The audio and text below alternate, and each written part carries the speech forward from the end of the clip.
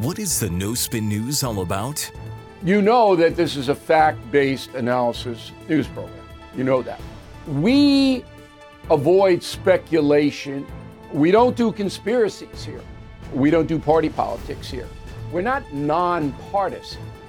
That's wrong. Not that. Okay, we are advocates for a stronger America and a more just society. We don't believe in communism. We don't believe in socialism. We don't believe in nihilism. We don't believe in the progressive woke culture. We think it is un-American. We don't support that. So you should know what we are, and it would then crystallize what we do.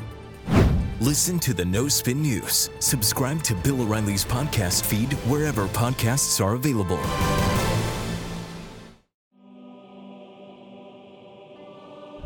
Hey, thanks for being here for the morning motivation. The theme this week is managing your household well. 1 Timothy 3, Paul talks about a list of things necessary to become an overseer in the church. One of them is funny, managing your household well. Never heard that term ever. I've never heard anyone ask that.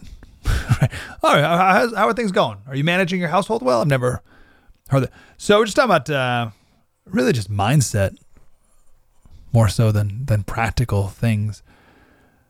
It's so easy to rush all the time, running around. It's been raining here. I live in San Diego. It's been raining for the last couple of days, and there's nowhere to go. like everything shuts down because it never rains here, so it's raining and everyone's freaking out. But it's been really nice to really go slow. But we need to be going so much slower, don't we? This is Angela Mitchell. My wife found this and showed it to me. She said, "Christian mom, you'll never get today with your children again.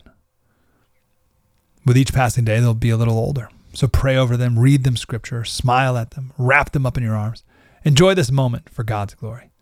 He has given you these children to train and steward, but most importantly to love. Spend some time loving them deeply today. It's the most meaningful thing you'll do." I think managing household well isn't necessarily get into this place on time and that place on time. Although, listen, being on time, very admirable traits. But what's the vibe inside the home?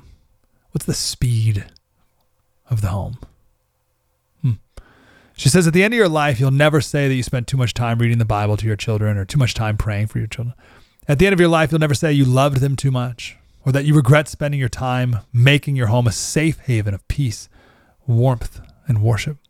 At the end of your life, you'll never regret prioritizing them over outside endeavors. You won't say that you spent too many conversations modeling repentance and asking them to forgive you.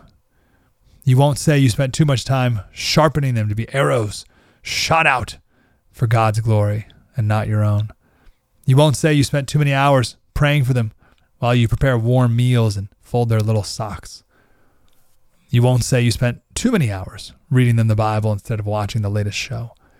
You won't say you spent too many Sundays taking them to church instead of vacationing. I think one of the best ways to shepherd the heart of a house is to slow down.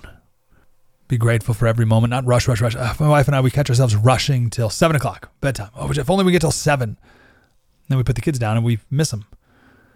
We look at pictures that we took of the day that was. It's like, oh, why were we in such a crazy rush? And we still want to get them down at 7, but not rushing to 7. Because if it's 4 o'clock and you're rushing to 7 o'clock, you've wasted from 4 to 7. You're not appreciating and enjoying every minute until then. Time flies. And what an amazing season of life it is to be raising little ones, to be managing a household well.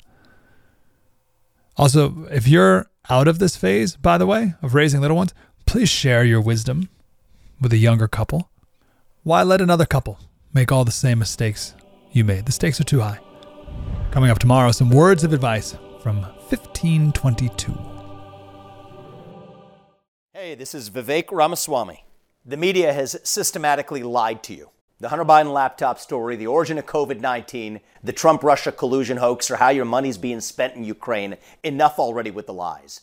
No more lies, hard truths only. That's what the Truth Podcast is all about. It's not standard conservative talking points. If you want that, go somewhere else. But if you want the hard truth delivered to you in a way that challenges you and will challenge me intellectually, you're not going to find anything like this on the internet. Subscribe to the Truth Podcast today on Apple, Spotify, or wherever you get your podcasts.